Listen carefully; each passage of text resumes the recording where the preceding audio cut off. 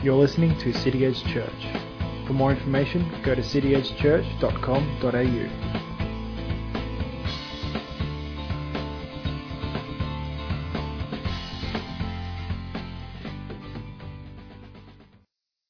So, as most of you know, I started a series last time on the attributes of God.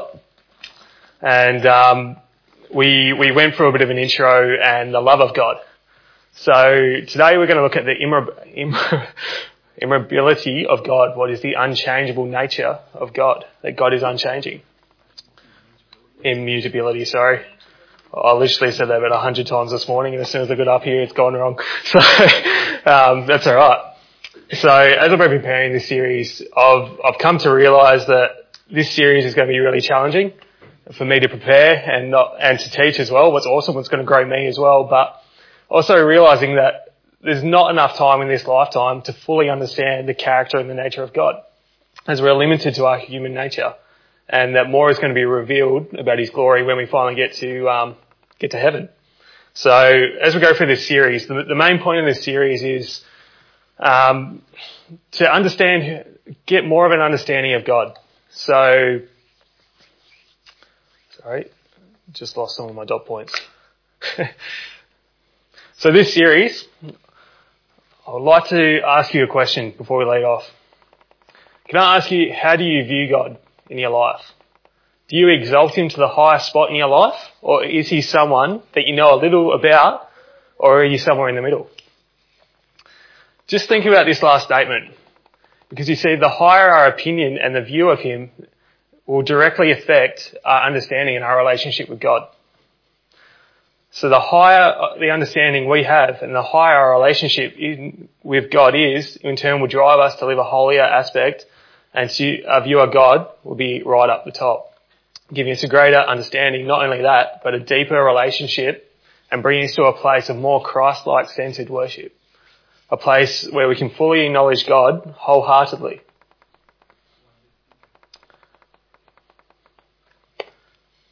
So to live godly, we need to know God and His character, not in a summary knowledge of Him, but a deep and meaningful relationship with Him, what in turn will help us to understand His nature.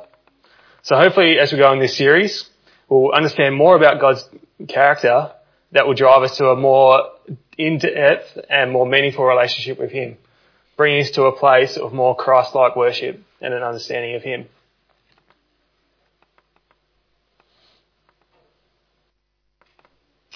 Our concept of who God is will limit or allow us to worship Him on a deeper level.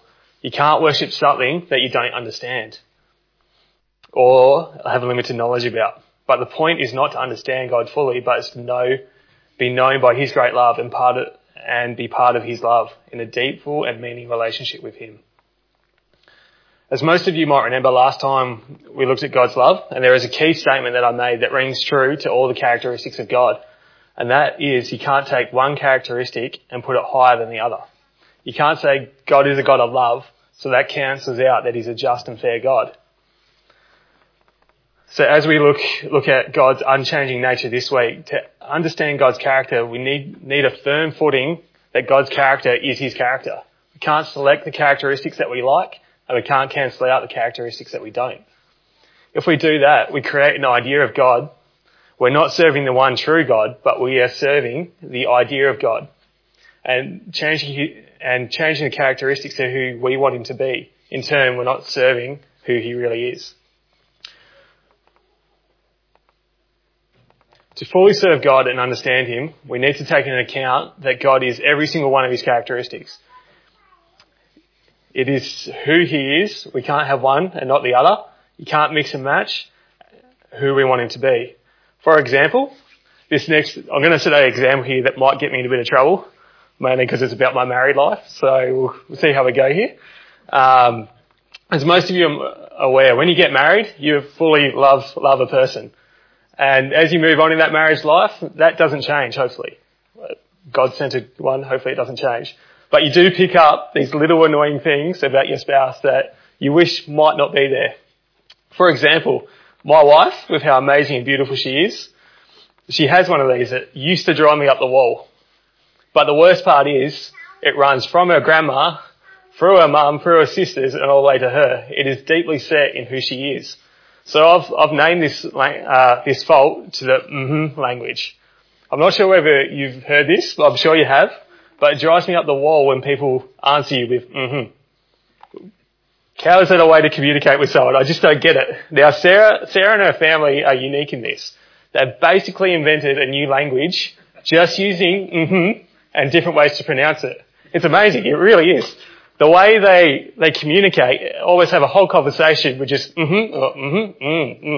It's something to watch. But yet, it drives me up the wall. It's something that they've always done. And over her life, it's just become a normal part, and it's actually become who she is as well and how she communicates with her parents and her sisters and her grandma. So it's part of her. So for me, because it's a problem, if I left that unchecked as a problem in our marriage, it could build a place in me where I'm not fully loving her the best that I can. It can become a place of resent. If I'm trying to change Sarah because that drives me up the wall, and I'm trying to change her who I think she should be and the image of who she is, she no longer becomes who she is. So it's a problem that I have, not Sarah. So it's a part of laying that down that might annoy me, and something that I don't agree with. It's an actual way to talk to people. And to be able to fully love her with all that I am and to God's purpose and plan as a husband, I need to accept that's part of her. If I didn't, trying to change her opinion. Yeah, I've covered that. Sorry, I'm jumping in front of myself.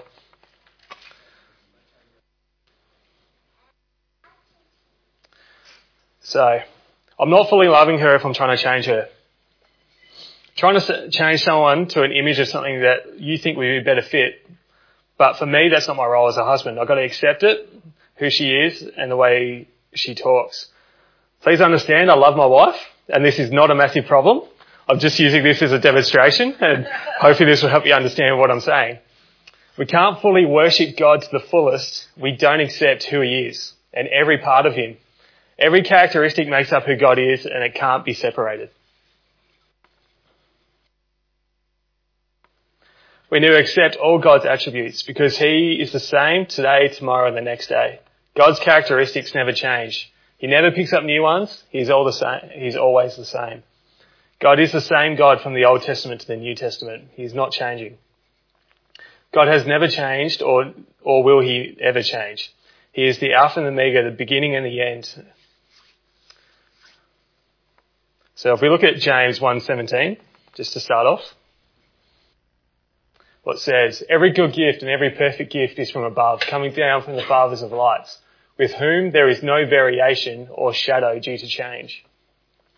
Every part and every character of God will never change and always be part of him. So if we choose to worship or allow ourselves to cancel out an attribute with another one, who are we truly serving? God? Or are we serving an image that we've created of God? God is perfect from the start, and since he is unchanging, what gives us the right to worship part of him and not all of him?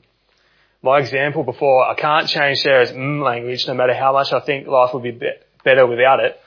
To be able to love Sarah to the fullest, I need to accept that this is part of the way she speaks. Like with God, if we're not accepting to all his character and who he is, can we truly say we're serving him and loving him with all our heart? Like with my example before with Sarah doesn't have the problem. I had the problem. It was an initial response on behalf that I needed to change. For something that can cause an issue with loving someone or making the decision to love them for whom they are and to accept everything comes from the same with the character of God. We can't have one without the other. So something has to change. If we find ourselves not agreeing with some of God's character and the beginning and that God is perfect in every way, it's definitely something we need to change personally. Like Sarah's language, I need to accept that's part of her and her family and being in a place of full acceptance and a place of where I love her to the fullest. Like in this way, when you love all of something, you start to pick up from one another. And being that that place, As much as I hate it, I've even started to pick up the language.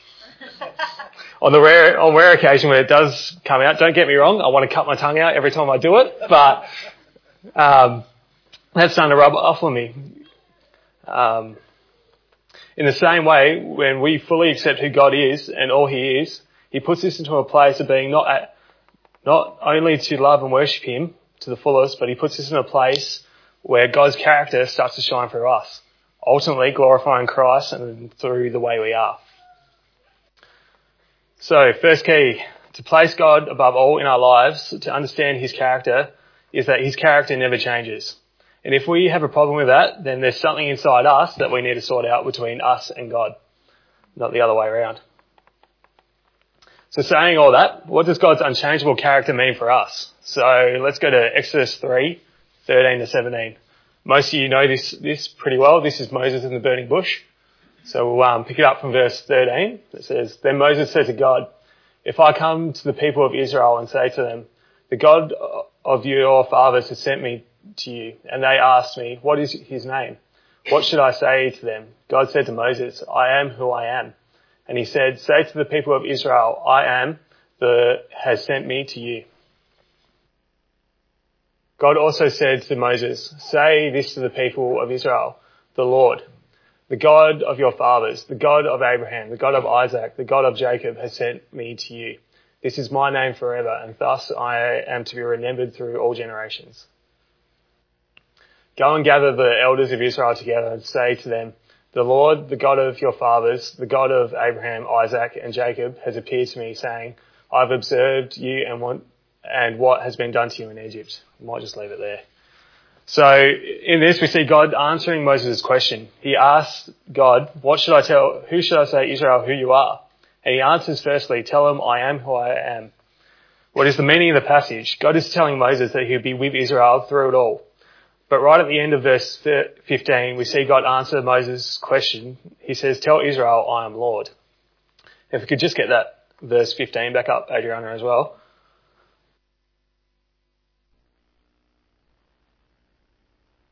Alright, so what can we notice about I am Lord in this scripture? The Lord, sorry. It's all in capitals. And thanks to John. And when you see Lord written in capitals like this, some of you might remember what John explained to us probably a few weeks ago. If you don't, I'll give a quick explanation, but if you want more detail, see John afterwards, because it's great knowledge and it's actually really helped me as well. When you see the Lord written in capitals, it's a direct meaning to Yahweh. So they actually mean Yahweh. So God has revealed to Moses that his name is Yahweh, and through that he's revealed some of his character. Yahweh has a few direct definitions to God's character.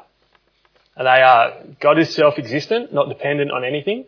God is the creator and sustainer. God is eternal. But today I want to focus that God is unchangeable. It's also another meaning. That God is unchangeable in being and character, and through this is not in the process of being something different from what he is. Yeah. So Yahweh directs to the character. God is self-existent and not dependent. God is creator and sustainer. God is eternal, and God is unchangeable. So that's what I want to focus on today. And the meaning, God is unchangeable in his being and character. And through this is not in the process of becoming something different from what he is. So if God is unchangeable, what does that mean? With God being unchangeable, this means that the way he treats us day in, day out is the same. So Hebrews 13:5-8.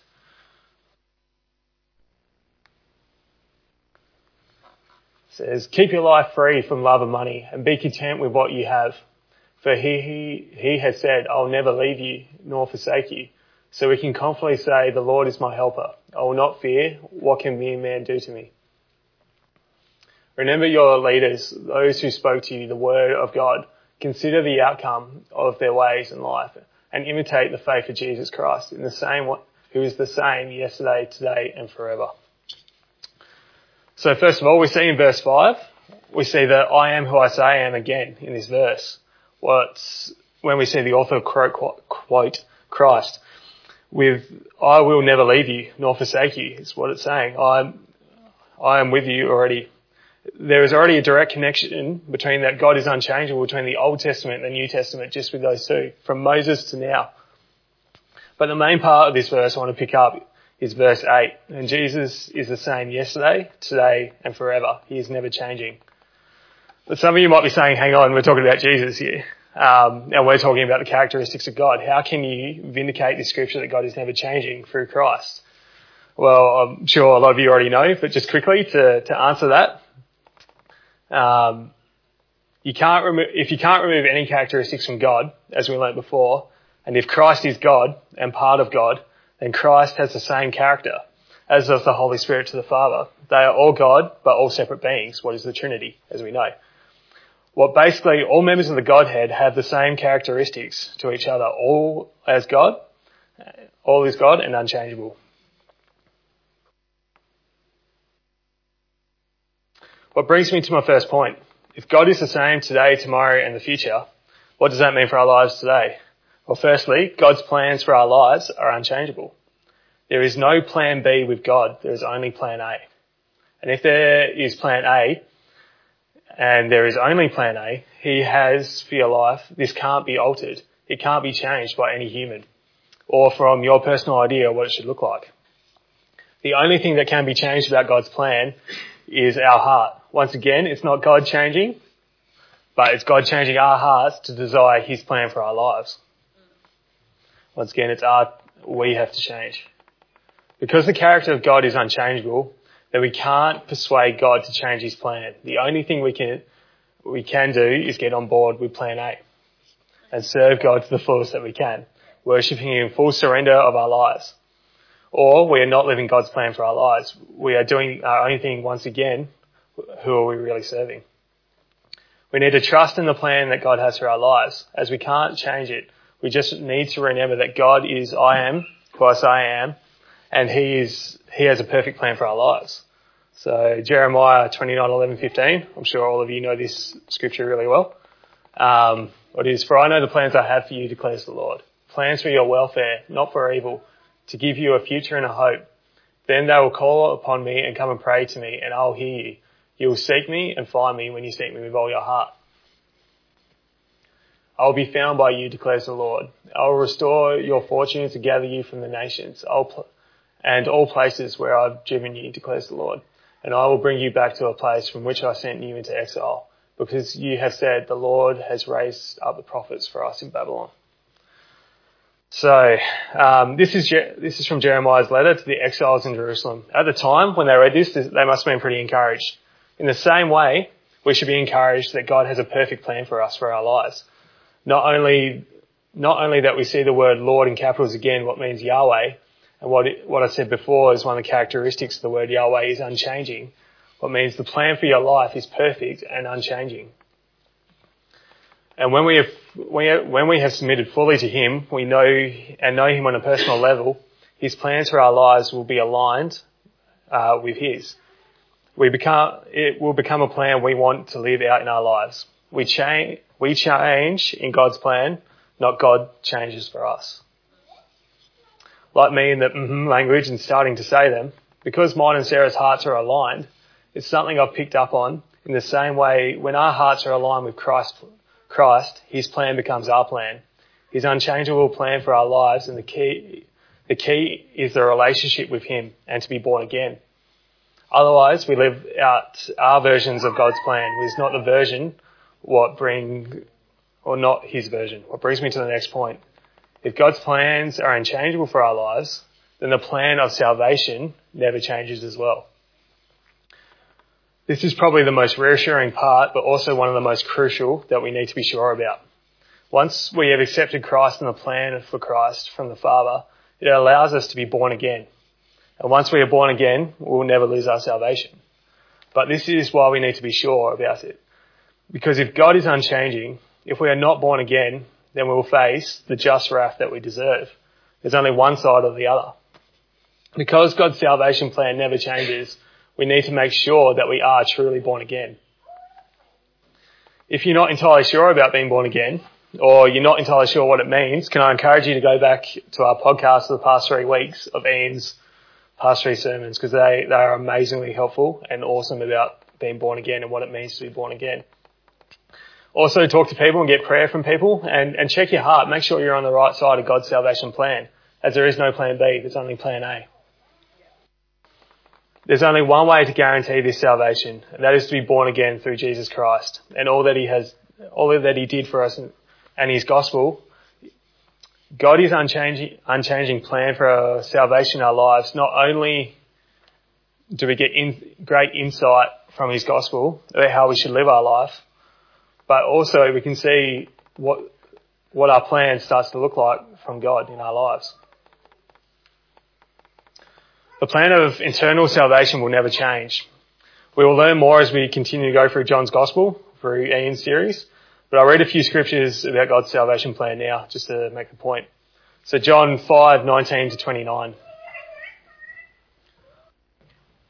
says, "So Jesus said to them, 'Truly, truly, I say to you, the Son can do nothing on his own accord, but only what he sees the Father doing. For whatever the Father does, that the Son does. Likewise, for the Father loves the Son and shows him all that he himself is doing. And greater work than those will he show him, so that you may marvel. For as the Father raises the dead and gives them life, so also the Son gives life to him who he will. For the Father judges no one, but has given all judgment to the Son, and that all may honour the Son just as they honour the Father. Whoever does not honour the Son does not honour the Father who sent him. Truly, truly, I say to you, whoever hears my words and believes them who sent me has eternal life. He who does not comes into judgment, but has passed from death to life. Truly, truly, I say to you that an hour is coming and is now here when the dead will hear the voice of the Son of God. Those who hear will live." And then John 6:35 to 40.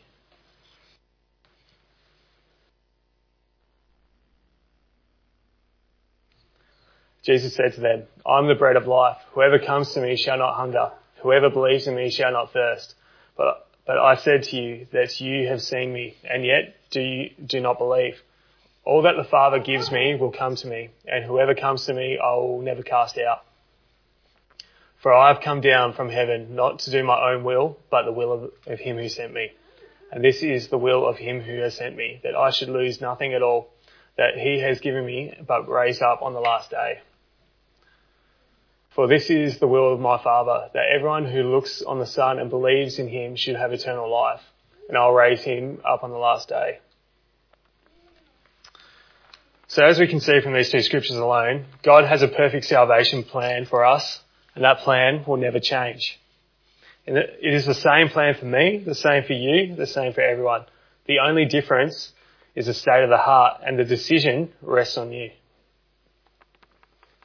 There's only one way to be saved, and that's through Christ and being born again. Where do you stand? Can I encourage you to check your heart and make sure that you are on the right side with God? Because as we read in those scriptures, there's only two sides. One of eternal life with Christ, the other of eternal wrath and being separated from God. What brings me to the next one, if God's plans never change and God's salvation plans never change, God's word never changes. If we go to Hebrews 11, 6:13 to 20.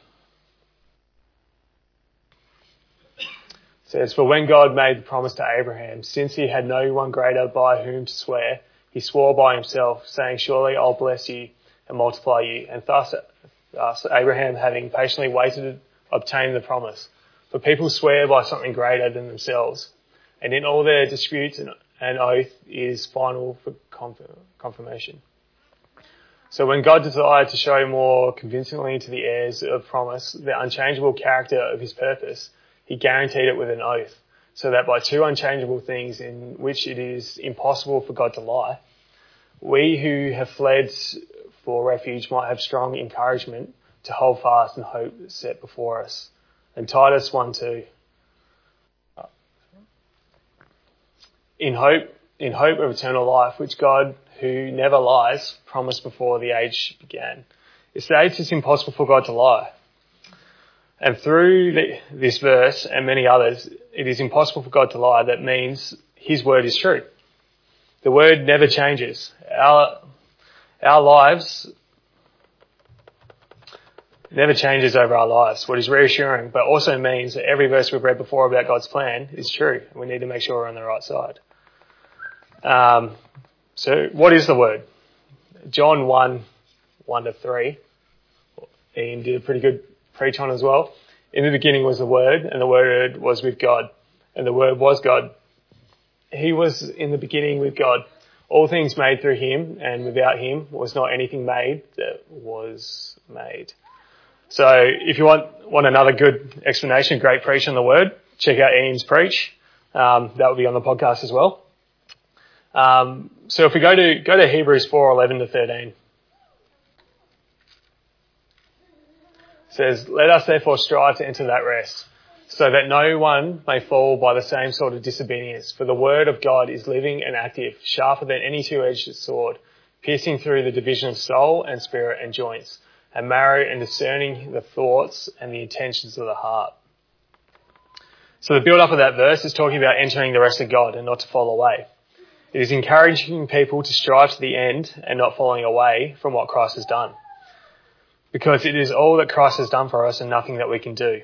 And the rest of this verse is a warning that we need to be transformed through what Christ has done because of the Word of God. It is active and living. The Word of God is nothing can be hidden from God. And since God is unchanging, the Word will never change. And we need to make sure that we have been born again and allow Christ to do his work inside us, as our hearts are completely exposed before God. There's no hiding from the One and the Word. We need to be changed from the Word from the inside out. We need to allow it to work in our lives. The Word is life. It brings life. And we are changed by the Word.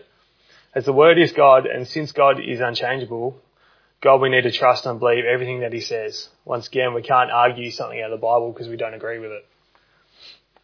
God's Word is pure, perfect, sure, true, enduring, effective, sanctifying, harmonious, inspired, living and active, guiding, and if I keep going, we're going to be here till Christmas. But yeah, not far.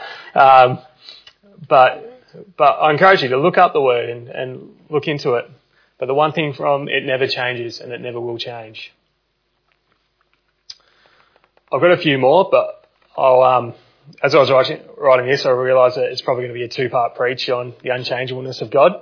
So we'll wrap it up there. So in conclusion, from what we looked at today, God is an unchangeable God. It is part of his attribute. What in turn is amazing for us, because if he changed, how could we be saved? It would be constantly battling uphill against a God that is constantly changing.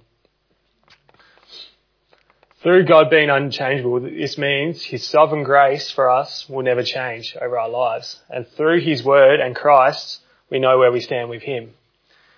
As we talked about, we need to allow ourselves to be changed by him and not us trying to change God, because it's impossible.